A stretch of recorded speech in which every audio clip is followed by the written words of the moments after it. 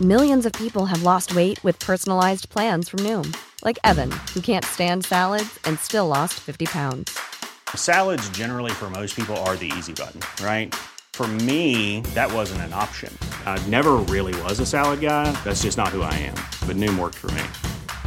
Get your personalized plan today at Noom.com. Real Noom user compensated to provide their story.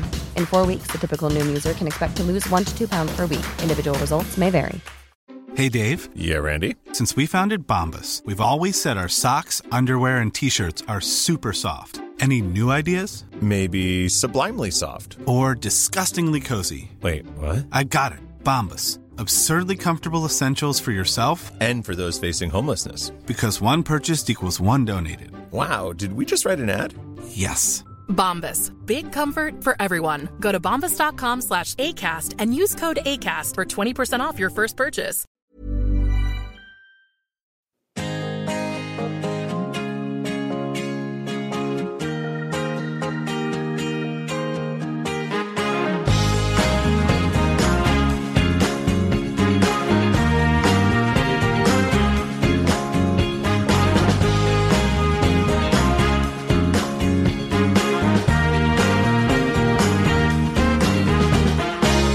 Ja, men då säger vi välkomna till CL-podden som den här veckan spelar in på fredag morgon, givetvis med tanke på lottningen som skedde igår kväll i Monaco. Mitt namn är Christian Dahlström och med mig idag har jag ingen mindre än Demon ungdomstränaren från Jakan, min kära vän Jesper Strandberg. Välkommen. Tack så mycket.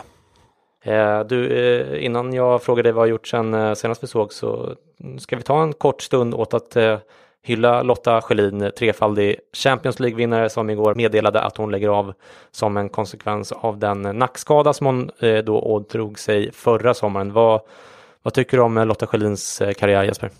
Ja, men jätteimponerande. Och det jag tänker främst på är väl kanske när hon kom fram, hennes teknik som jag aldrig då tidigare hade sett på en damfotbollsspelare.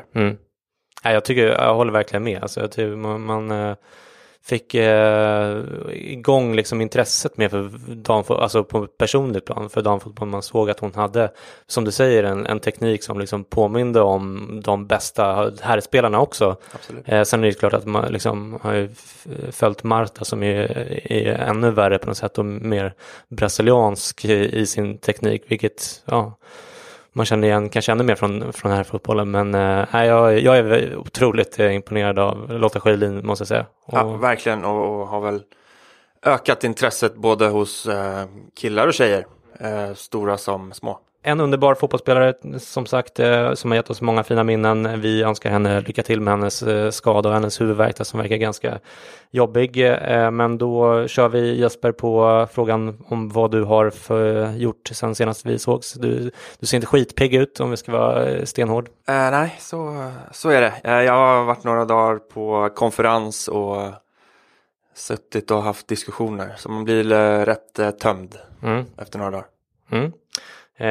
Själv har jag varit förkyld och haft väldigt mycket på jobbet, men eftersom de stora fotbollsligorna är igång så tycker jag inte att det känns så farligt ändå, som i måndags till exempel, när man har jobbat hårt, hämtat på dagis och skit, och sen när barnet äntligen sover så då kommer man på att det är United-Tottenham att sjunka ner framför. Det var faktiskt underbart, måste jag säga. Eller vad tycker du själv?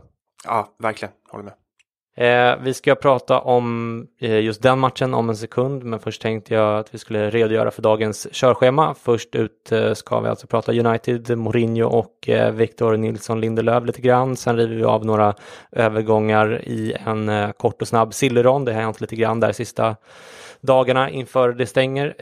Och sen dagens huvudnummer såklart då, med grupplottningen och en kort genomgång av alla grupper där. I den genomgången har vi dessutom en insprängd intervju, kort intervju med LFC-poddens Robin Bylund angående Liverpools lottning, och det finns ett mycket speciellt skäl till att vi har med just Robin, som ni kommer att bli varse i den intervjun. Du vet vad det är, Jesper, en ganska big deal ändå. Ja, men det får man säga. Jäkligt kul om allt faller på plats. Ja, vi säger inte mer än så håller vi er på halsen lite grann där.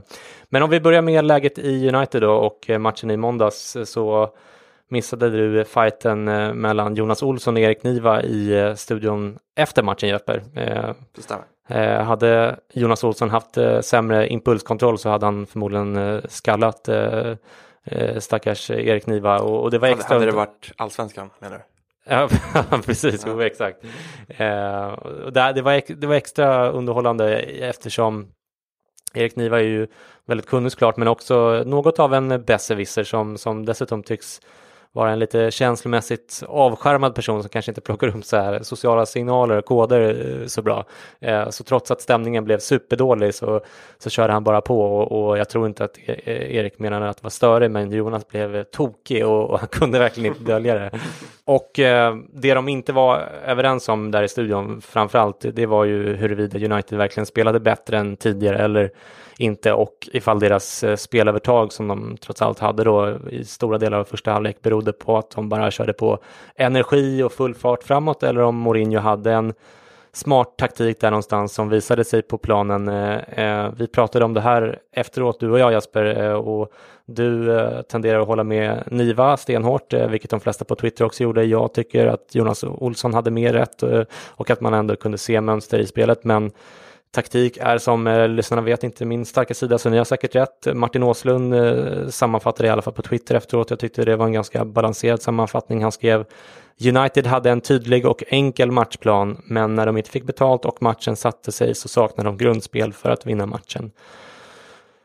Vad tycker du om Uniteds match mot Spurs, Jesper? Nej, men jag håller med. Jag har inte läst den här tweeten tidigare, men jag håller med Åslund att Uniteds matchplan var bara att släppa lös och gå på energi, sätta hög press och försöka överrumpla Tottenham på det sättet. Och lyckades väldigt bra med det. I första halvlek tyckte jag var deras bästa halvlek på väldigt, väldigt länge. Ja, det var väl sen de hämtade upp 0-2 till 2-2 mot City i våras, va? Som jag tyckte de var så här bra. Men sen som Martin är inne på så får man inte utdelning, och när Tottenham sen får det så har inte United något annat motdrag än sitt vanliga, att skicka in Fellaini och hoppas på det bästa. Och det är ju otroligt förutsägbart och liksom lättläst den taktiken. Men jag tycker ändå att man kan ge lite cred till Mourinho och United för taktiken där också. Vi har ju varit ganska mycket team VNL i podden och i någon mån är vi det såklart fortfarande, men känslan där och då, det var ju att Victor Nilsson Lindelöf en gång för alla spelade sig ur startelvan i United, åtminstone under Mourinho. Hur ser du på hans situation i United nu så efter den här matchen? Nu ser jag den som rätt körd. Alltså det kändes jobbigt redan när han slängdes åt sidan för Smalling och Jones, som alla vet är extremt begränsade spelare. Sen när Jones tvingas gå av för skada och Victor kommer in, så får man upp hoppet lite, men så gör han en riktigt dålig insats, måste man ju vara ärlig med att säga. Och kommentarerna efteråt var ju inte de trevligaste. Nej, de var inte nådiga. Nej, men han känns ju helt nedbruten av Mourinho. Och det är han ju inte ensam om att vara. Men som svenskar tittar vi ju extra på honom. Ja, och Mourinho då, där är i varje fall jag ganska kluven, måste jag säga. Jag har precis som de flesta svårt att se honom utveckla Uniteds offensiva spel. Han känns väldigt idéfattig, och det här psykologiska spelet som han kör gynnar honom inte alls på det sätt som det har gjort tidigare, vilket är ganska uppenbart. Så där verkar jag tappa greppet lite grann.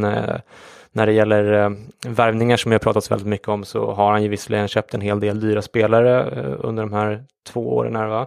Men om man jämför med den stora antagonisten Pep, så har Pep spenderat mycket mer under samma period. 315 miljoner pund mot 398 miljoner pund i transfernetto sen de tog över, enligt Manchester Evening News.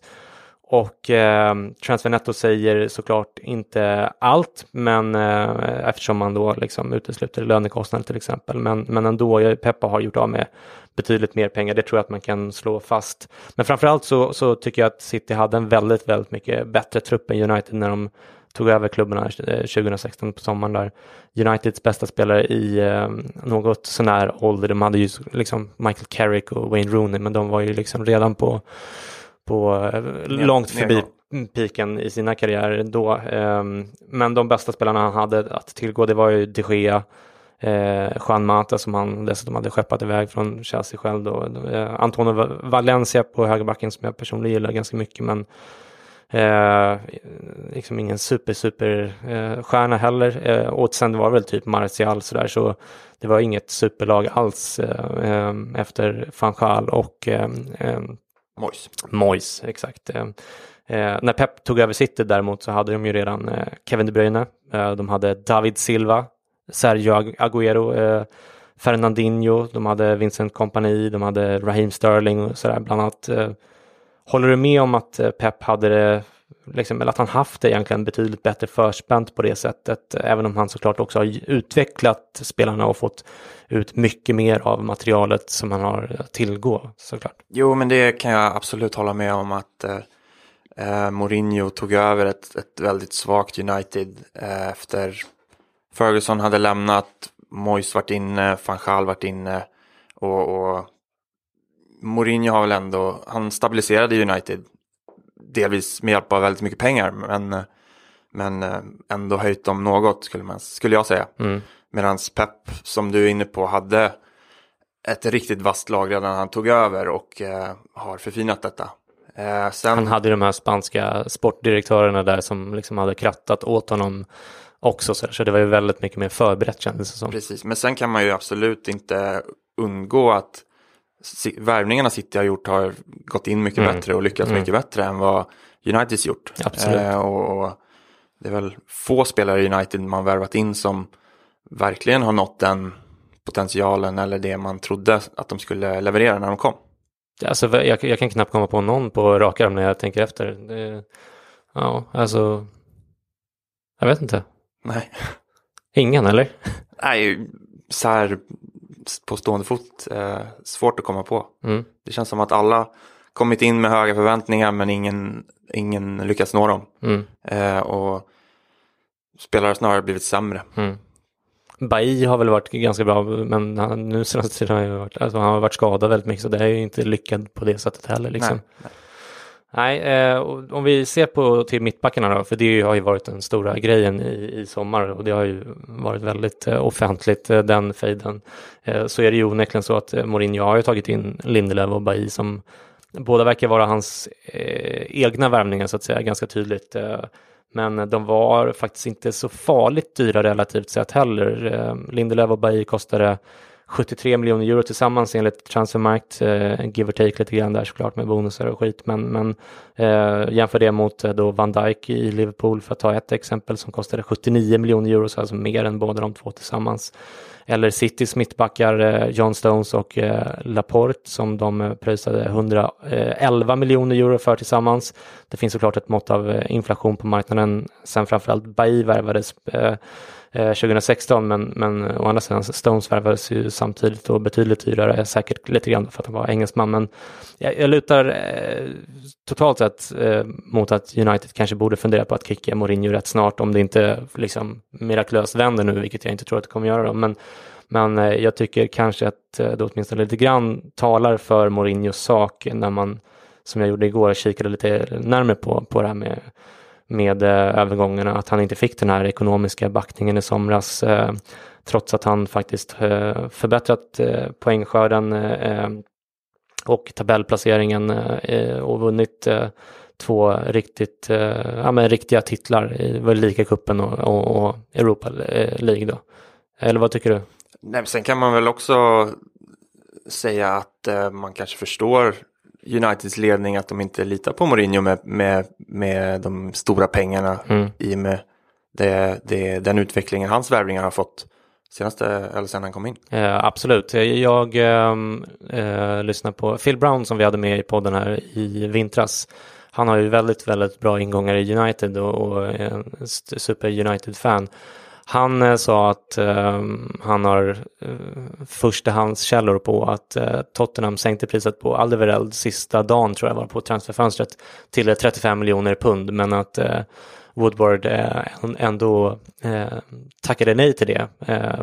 Vad tycker du om det? Det låter ju särskilt i ljuset av den här matchen. Och jag hörde också att under den här matchen när Alderweireld gjorde någon sån här supertackling så vände sig publiken och tittade på Woodward. Så. Men vad tycker du? Det låter lite konstigt ändå. Ja, det låter väldigt konstigt. Alla borde ju kunna se att Alderweireld är en jävla toppmittback som kliver in i varandra Premier League-lag. Och få honom till det priset, oavsett vad man har och inte har på de positionerna redan, vore ju givet. Ja. Men det har väl också varit en grej att Woodward har inte lyckats riktigt på den rollen han sitter på just nu. Hur menar du då? Att han ska vara ansvarig för både marknad och spelarköp. Ja, nej, precis. Jag tycker nog att han har en hyfsat stor del av skulden här. 35 miljoner pund är faktiskt inte särskilt mycket pengar för United, och de borde ha kunnat fått in någon annan här. Jag tycker det känns ganska tydligt att det behövs en liksom lite mer rutinerad bjässe där i mittlåset som skulle kunna förbättra situationen för både Bailly och Lindelöf. Så att Mourinho har en stor del i skulden här, men jag kan förstå hans poäng just i det fallet. All right, vi lämnar United därmed. Det har nämligen blivit dags för det här.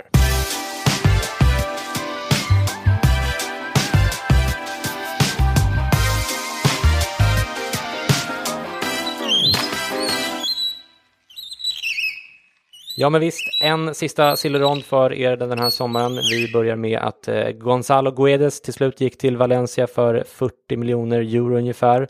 Även om man sög i VM.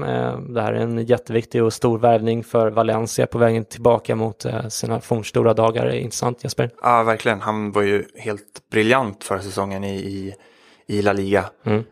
Och var inte jättelyckad i VM, men superviktig spelare för Valencia och en riktig statusmarkering på Valencias framtid och nutid. Ja, intressant att PSG inte fick bättre betalt för honom heller. Det är faktiskt... Jag tror att det har funnits andra intressenter, men han har varit ganska tydlig med att det är Valencia han vill tillbaka till, och då är därför blev priset kanske inte det PSG kunde och velade få. Nej, men precis. Andra silly-nyheter. Nasser Chadli lämnade West Brom för Monaco igår för 12 miljoner euro. Erik Gutierrez, en 23-årig central mittfältare, har gått från CF Pachuca, alltså i Mexiko någonstans, till PSV Eindhoven för 8 miljoner euro. Nemanja Radonjic, som är en 22-årig vänsterytter, har lämnat CL-klara Röda Stjärnan för CL inte klara Marseille för 12 miljoner euro. En lite större nyhet på silvermarknaden är att Mariano Diaz går tillbaka till Real Madrid från Lyon. Real Madrid var ju ute efter en anfallare, och det gick rykten om att Iago Aspas från Celta Vigo var klar för klubben. Det har också ryktats om att Valencias Rodrigo, som kommer från Reals ungdomsled, precis som Mariano Diaz också gör, var klar för Real då, men istället blev det ett annat bekant ansikte som blev klar för klubben i förrgår. Diaz gjorde i varje fall 21 mål på 45 matcher i Lyon. Han är 25 år gammal och kostar runt 23 miljoner euro. Vad tror du om den här värvningen, Jesper? Jag tror att det borde vara så att det är en backup-värvning till Benzema. Där de bakom honom har tidigare haft Borja Mayoral, precis, som inte varit jättelyckad. Och som verkar vara på väg att lämna nu, tror jag, sista dagen. Men, ja. Okay. Nej, men det jag har sett av Mariano är att målen han gör är på ungefär samma sätt som man tidigare såg Benzema göra mål när han väl gjorde mål. En smart spelare, bra teknik och stark. Så jag tror att det är ett bra backup-alternativ för Real, och kul ändå att de värvar tillbaka sina egna spelare, eller hur man nu ska säga.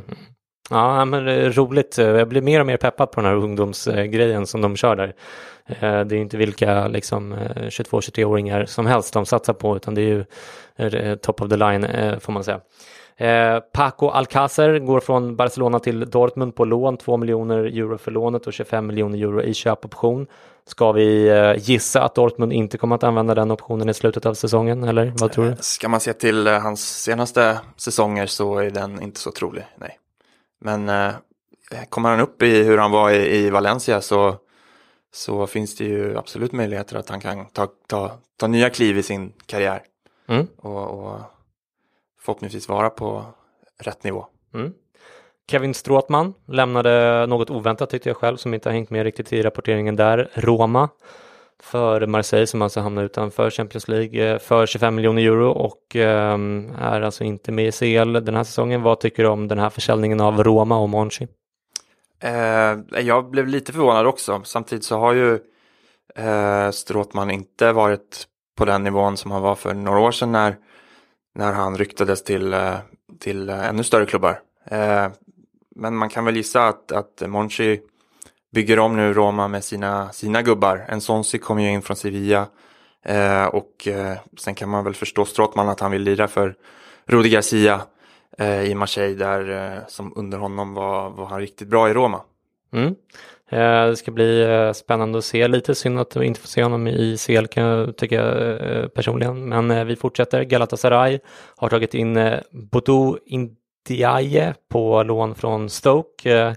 En sista sak jag tycker vi kan prata om i Silly-termer, det är Claudio Marchisio som bröt sitt kontrakt med Juventus. Det är i och för sig 2 veckor sedan, men vi har inte pratat om det här än tror jag. Och även om han tog beslutet själv här så fanns det helt klart ett samband med Ronaldo-värvningen. Juventus sparar 7 miljoner euro brutto om året i och med att Marchisio lämnar. Vad tyckte du om den här nyheten när den nådde dig? Jag vet att du gillar Marchisio väldigt mycket. Ja, verkligen. Nej, men först och främst så tror jag inte det har med Ronaldo alls att göra. Juventus hade säkert gärna sett Marchisio spela kvar resten av sin karriär i svartvitt. Men man förstår ju honom att han var extremt bra för några säsonger sedan, varit extremt skadedrabbad sedan dess och sen haft svårt att komma in i laget och vara den bärande spelaren som han tycker att han ska vara och många säkert hade velat se honom vara. Så men man kan förstå att han väljer att se sig om för något annat. Och såklart jättesynd för Juventus att både tappa en så bra spelare, även om han nu inte var ordinarie, men även en sån liksom symbol som gått från pojklag genom hela leden upp i A-laget liksom. Tyst ledarfigur på något sätt, eller är jag fel på det? Ja, men så skulle jag nog vilja hålla med om. Jäkligt sympatisk spelare och människa.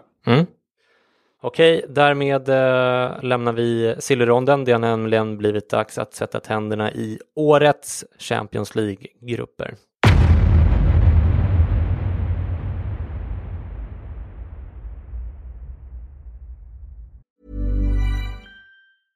Imagine the softest sheets you've ever felt. Now imagine them getting even softer over time. That's what you'll feel with Boll & Branch's organic cotton sheets. In a recent customer survey, 96% replied that Boll & Branch sheets get softer with every wash. Start getting your best night's sleep in these sheets that get softer and softer for years to come. Try their sheets with a 30-night guarantee. Plus, get 15% off your first order at BollandBranch.com. Code BUTTERY. Exclusions apply. See site for details.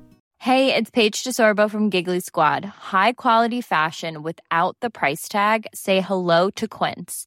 I'm snagging high-end essentials like cozy cashmere sweaters, sleek leather jackets, fine jewelry, and so much more. With Quince being 50 to 80% less than similar brands.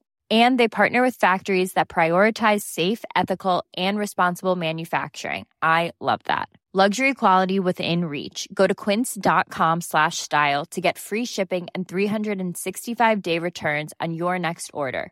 Quince.com/style. Burrow is a furniture company known for timeless design and thoughtful construction and free shipping. And that extends to their outdoor collection. Their outdoor furniture is built to withstand the elements, featuring rust-proof stainless steel hardware, weather-ready teak, and quick-dry foam cushions. For Memorial Day, get 15% off your Burrow purchase at burrow.com/ACAST and up to 25% off outdoor. That's up to 25% off outdoor furniture at burrow.com/acast. Ja, vi följde givetvis lottningen igår kväll. Något av en högtidsstund för alla CL-skallar varje år. Nu börjar det kännas på riktigt att turneringen närmar sig, eller vad säger du? Ja, verkligen. Jag satt på ett SJ-tåg med bedrövlig uppkoppling, så det var lite svettigt när det bröts och sådär då och då. Ja, jag förstår. De flesta av er känner säkert till hur lotten föll, så vi går igenom grupperna från A till H med en gång och kommenterar lite snabbt bara vad vi tycker om respektive grupp. Och vi börjar givetvis med grupp A då, som består av Atletico Madrid, Dortmund, Monaco och Club Brugge. Ganska tuff grupp. Ja, men det tycker jag absolut. Men vad tycker du om gruppen? Spännande eller? Jag tror att det blir spännande bakom Real Madrid, där vi har Atletico, förlåt. Där vi har Dortmund, Monaco och Brugge då, som Brugge borde ju kanske vara det sämsta laget, men Dortmund och Monaco vet man inte riktigt vad man har. Dortmund har tappat Sokratis till exempel, som var deras kugge där bak. Har väl ingen riktig forward sen Aubameyang lämnade. Exakt. Paco Alcácer. Jag vet inte om han precis. kliver in där. Och Monaco har ju tappat spelare, men värvat in liksom spännande unga killar som ska bli roliga att se. Och värvat ganska hårt de senaste dagarna bara, Monaco, med Chadli och den här högerbacken Heinrich, eller vad han heter, från Leverkusen, precis. Men om vi ska spontant tippa grupperna idag då, så är Atletico väl givna. Sen står det mellan Monaco och Dortmund. Jag skulle kanske välja Monaco, för jag vet inte fasen. Nej, jag vet inte. Jo, men jag tar Monaco. Vilka tror du på? Nej, men jag tror på Dortmund. Jag såg deras match mot Leipzig här, och de är ju roliga att se. Det händer mycket och mycket fart. Många små tekniker. Okej.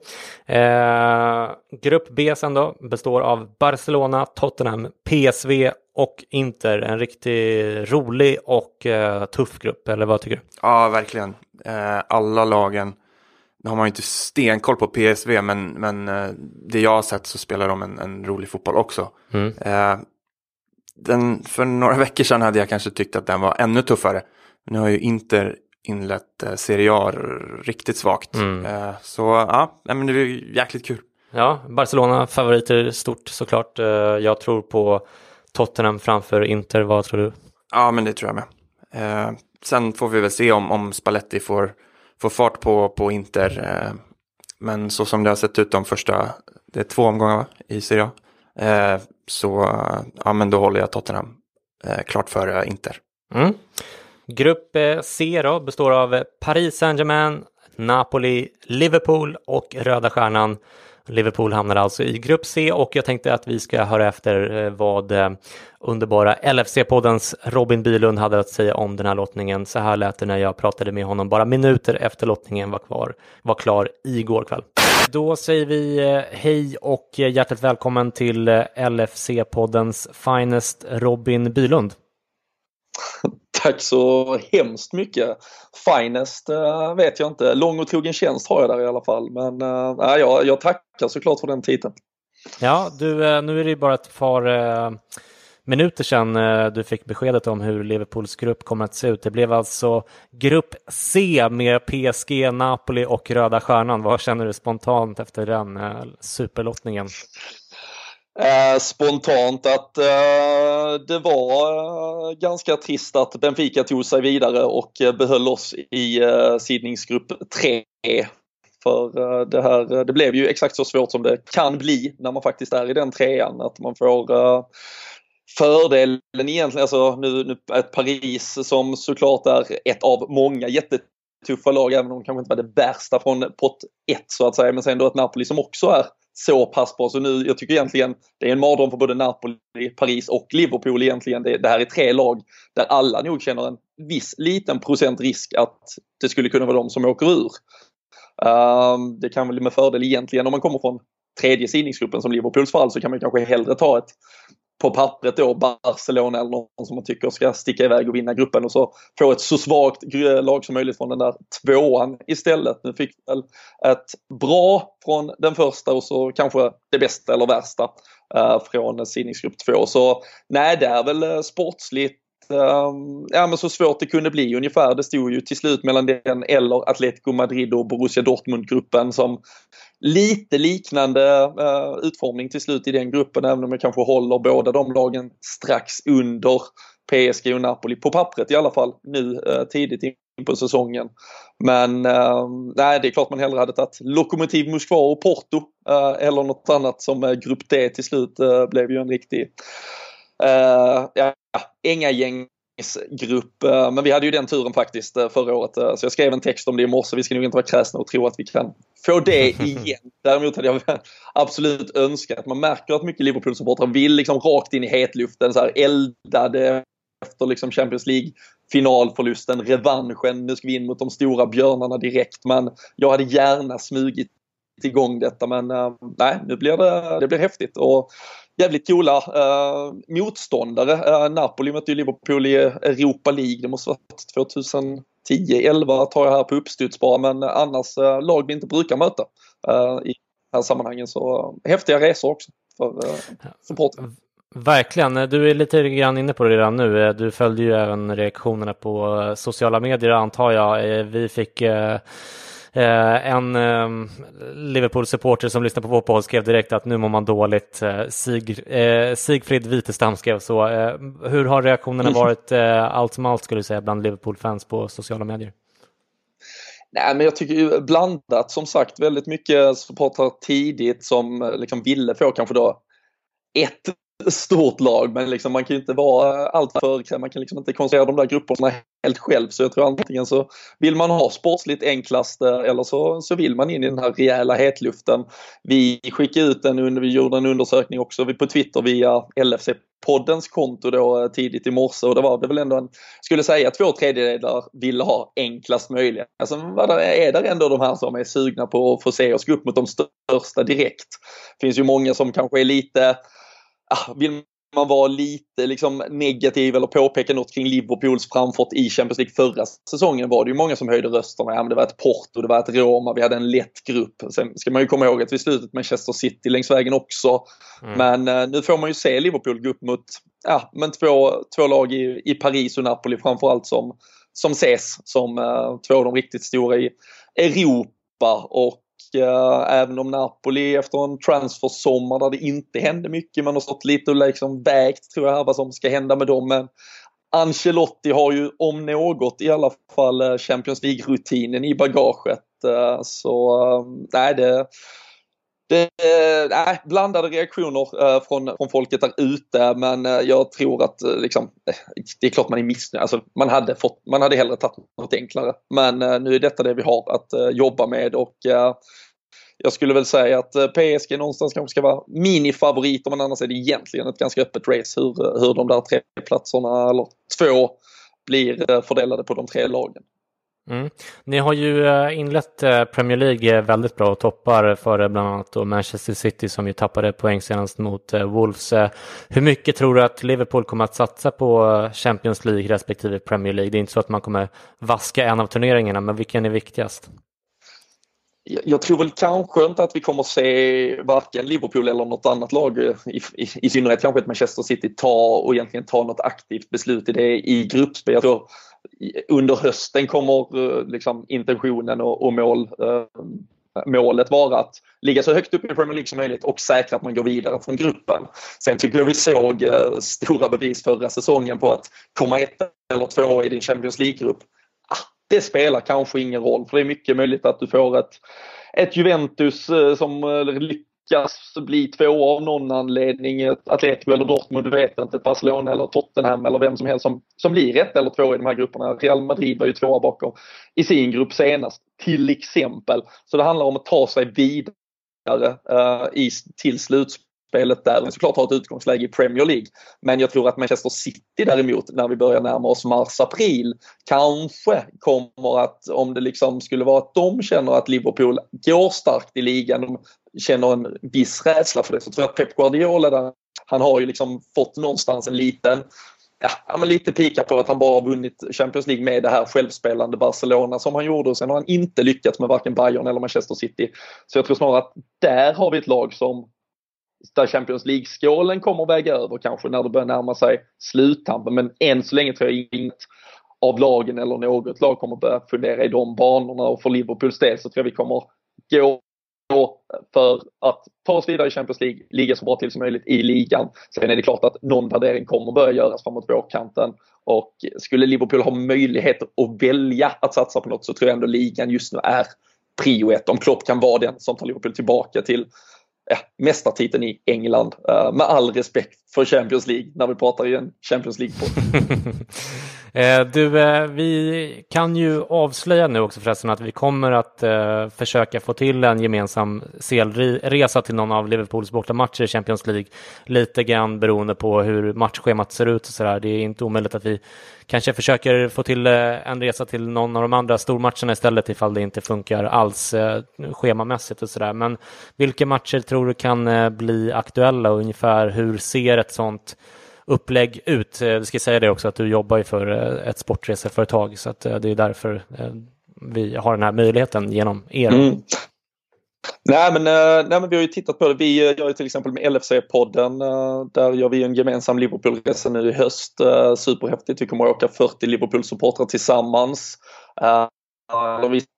Så egentligen folk har löst sin transport och logistik själv, men så ses vi på plats och bokat upp ett paket, ett landpaket med hotell, bra matchbiljetter, schyssta restauranger vi ska gå ut på och bra pubbar och så vidare. Och nu är då tanken att vi försöker göra något liknande på ett Champions League-äventyr som du sa, kanske och förhoppningsvis med Liverpool, om vi kan lyckas synka det, kanske en häftig bortamatch i Paris eller åka ner till Neapel.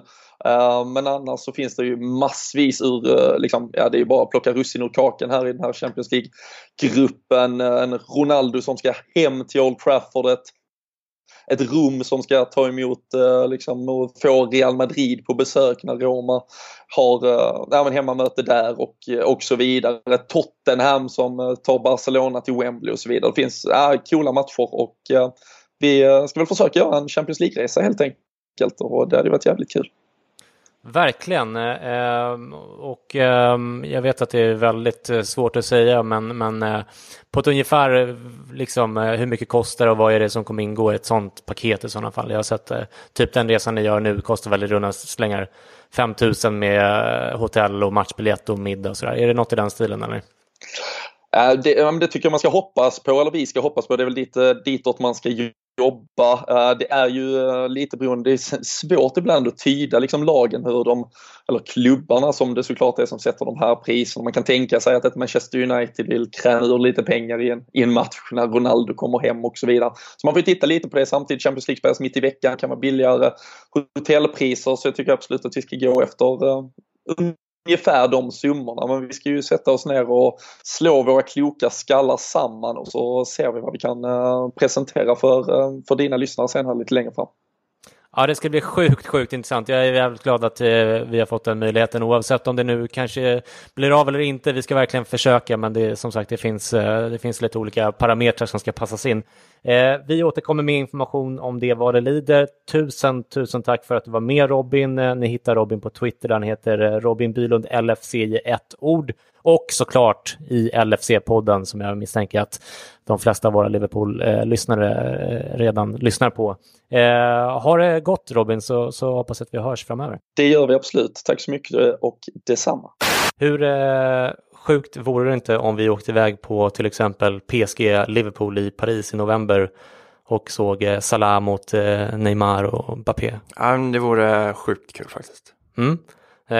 Gå gärna in på Twitter hörni och berätta ifall ni skulle vara intresserade av att haka på en CL-resa tillsammans med oss och eventuellt då LFC-podden-gänget, och de brukar kunna dra upp ganska mycket folk, så att jag tror att det skulle vara sjukt roligt. Jag är supertaggad i varje fall, och det vore verkligen kul om så många som möjligt av er ville haka på så att det blir någonting överhuvudtaget. Så gå in på Twitter och snacka med oss där. Men om vi återvänder till grupp C då, så tror jag att PSG och Liverpool går vidare här. Vilka tror du på, Jesper? Nej, men jag tror det är ju förhandsfavoriterna absolut. Där jag håller Liverpool som starkare än PSG i dagsläget. Napoli har ju inlett Serie A bra. De har Ancelotti som har vunnit CL förut och bevisat sig där. Får se om de håller både för liga och Champions League när de inte riktigt värvade i somras. Ja, jag tror faktiskt inte så mycket på Napoli i år. Jag blir mindre och mindre övertygad om Ancelottis tillbaka-gång till Serie A där. Men vi får väl se. Vi går vidare till grupp D i alla fall, som består av Lokomotiv Moskva, Porto, Schalke 04 och Galatasaray. Den här gruppen är ju den som möjliggör att de andra grupperna är så himla tajta och intressanta, för det är ju inget av de riktiga topplagen som hamnar i grupp D. Vad säger du om den här gruppen, Jesper? Ja, det är ju lag man inte följer på daglig basis, så den är ju svår tippad på förhand. Porto är ju ett klassiskt CL-lag, men som inte gått så bra i CL de senaste säsongerna.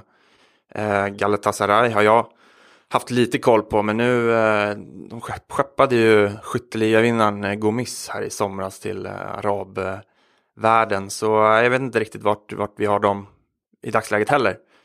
Så den är svår. Ja, det är finsmakargruppen, hipstergruppen, eller den minst intressanta gruppen om man ska vara hård. Jag tippar nog Schalke och Porto vidare. Vad tror du? Jag tror Porto av rutin går vidare. Sen tror jag det står mellan Galla och Schalke. Även om liksom, åka till Moskva i december är inte svinkul. Men... Du var förresten mäkta irriterad på att Lokomotiv Moskva var första sidare. Ja, den förstod jag inte riktigt. Vi ägnar oss inte så mycket åt konspirationsteorier här, men alltså det måste ju vara Gazprom och Putin som har sagt att nu är det så här. Ja. Vilken anledning? Alltså de har ju ingenting. Nej. Alltså det är ju inget klassiskt liksom C-lag, de har inte vunnit någonting. Liksom ryska ligan är ju alltså det är bara cash jag kan se som skäl till att de hamnar rätt där. Nej, jag har inget svar. Nej. Vi fortsätter till grupp E, som består av Bayern München, Benfica, Ajax och AIK Aten. Väldigt överkomlig lottning för Bayern, eller? Ja, det får man säga. De ska gå vidare här utan större problem. Och förutom Bayern då, jag vet inte riktigt vilka jag tror på här, men jag säger nog Ajax som verkar vara på gång och ha en intressant generation på gång. Vad tror du? Ja, men det kan jag absolut köpa. De verkar ha fått fart på grejerna igen. Benfica är ju av tradition rätt bra i CL, men var ju extremt svaga förra säsongen. Så vi får se vad de står sig i år. Jag tycker att deras trupp ser lite mer spännande ut nu. Jag tror att de har fått tillbaka Talisca till exempel från Kina, och han var ju i Besiktas. Ja, men han har varit i Kina mellan där tror jag också. Men så att de och så har de tagit in den här Freire eller vad han heter från Shakhtar och så. Men så de har ju lite spännande lag där, men så, och man hoppas kanske lite grann på Benfica, för det är ju ett liksom klassiskt C-lag som man gärna, men Ajax är ju också det, så att det blir ändå en lite rolig grupp måste jag säga. Okej, grupp F då består av Manchester City, Shakhtar Donetsk, Lyon och Hoffenheim. Vad tycker du om den här gruppen, Jesper? Det är ju en solklar favorit i City som ska kunna springa igenom det här rätt enkelt. Sen har vi Shakhtar som tappat en hel del gubbar nu under senaste åren och den här sommaren också. Facundo Ferreira var det jag tänkte på, deras bästa målskytt. De har också blivit av med Fred. Han var i Newcastle och gjorde fiasko. Alltså, okej, ja. De har blivit av med Bernard och Fred också. Bernard gick ju på free transfer och Fred till United. Man har tagit in 3 tonåriga brassar som säkert blir bra om ett par år, men kanske inte den här säsongen. För mig står det kanske mellan Lyon och Hoffenheim, och jag tror att jag väljer Lyon i en spontan tippning här då, med väldigt lite information. Vad säger du? Ja, men jag håller nog Lyon före också nu, precis som vi har varit inne på, tappar de Mariano där framme, men man har ju fått behålla Fekir till exempel. Man har Memphis Depay som har blomstrat igen efter några dåliga säsonger i United. Nej, men så Lyon och Ola till slutspel. på tal om klassiska C-lag, fan vad kul det var att se på dem ett tag där men de hade Juninho och hela det gänget. Och Aulas kändes som att han gick på vatten, verkligen otroligt vilken klubbledare han var då. Grupp G då består av Real Madrid, Roma, CSKA Moskva och Victoria Pilsen. Real och Roma borde gå vidare där. Man kanske inte ska räkna ut CSKA helt och hållet, eller ska man det? Jo, men det tycker jag. Jag tror att Real och Roma seglar igenom det här ganska smärtfritt faktiskt. Okej, vi fortsätter till grupp H, eller Group H, som Giorgio Marchetti heter han väl, som var med och lottade igår, sa under sändningen. Den består i alla fall av Juventus, Manchester United, Valencia och Young Boys. Young Boys då som går som tåget i schweiziska ligan, kan jag rapportera. De leder den med 7 poäng efter bara 5 omgångar. Hur känns den här gruppen för den gamla damen, ditt lag? Jag tycker den känns bra. Delvis med tanke på att United är på den nivån de är just nu. Valencia är ju på uppgång, men fortfarande inte på den absoluta toppnivån. Young Boys har jag ju inte superkoll på, kan jag inte erkänna, men om man bara tar att Basel åkte ut mot något pissgäng i kvalet, så är väl konkurrensen i schweiziska ligan inte jättehög. Så men Young Boys får nog, det är väl mot United de kan plocka kryss som Basel gjort tidigare. Ja, men du, Juventus är ju jättegivna vidare här tycker jag. Jag vill ju säga Valencia som 2, men United måste väl ändå ta sig vidare här, eller vad tror du? Jo, men jag tror att ändå United Mourinho kan det här med kuppspel. Så man ska absolut inte räkna bort United oavsett hur dåligt det nu sett ut inledningsvis. För i Champions League har Mourinho varit med förr. Verkligen. Okej, med det har det blivit dags att avsluta dagens sändningar från CL-podden-studion. Vi tackar ödmjukast för att ni har laddat ner podden och hoppas att ni är nöjda med dagens avsnitt givetvis. Snacka gärna med oss på Twitter, inte minst om ni är sugna på att haka på den här då eventuella CL-resan som vi planerar. Såklart, gör det nu. Det är väldigt viktigt om det ska bli av att ni går in och säger ifall ni är sugna eller inte. Ta hand om er där ute nu. Ciao! Ciao!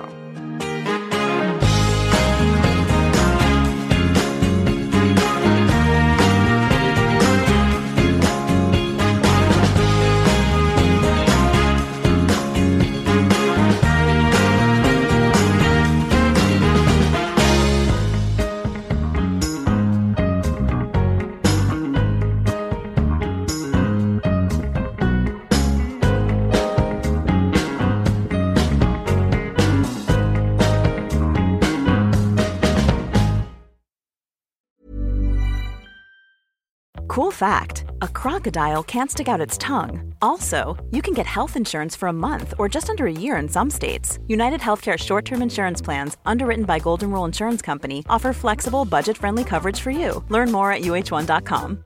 Imagine the softest sheets you've ever felt. Now imagine them getting even softer over time. That's what you'll feel with Boll & Branch's organic cotton sheets. In a recent customer survey, 96% replied that Boll & Branch sheets get softer with every wash. Start getting your best night's sleep in these sheets that get softer and softer for years to come. Try their sheets with a 30-night guarantee. Plus, get 15% off your first order at bollandbranch.com. Code BUTTERY. Exclusions apply. See site for details.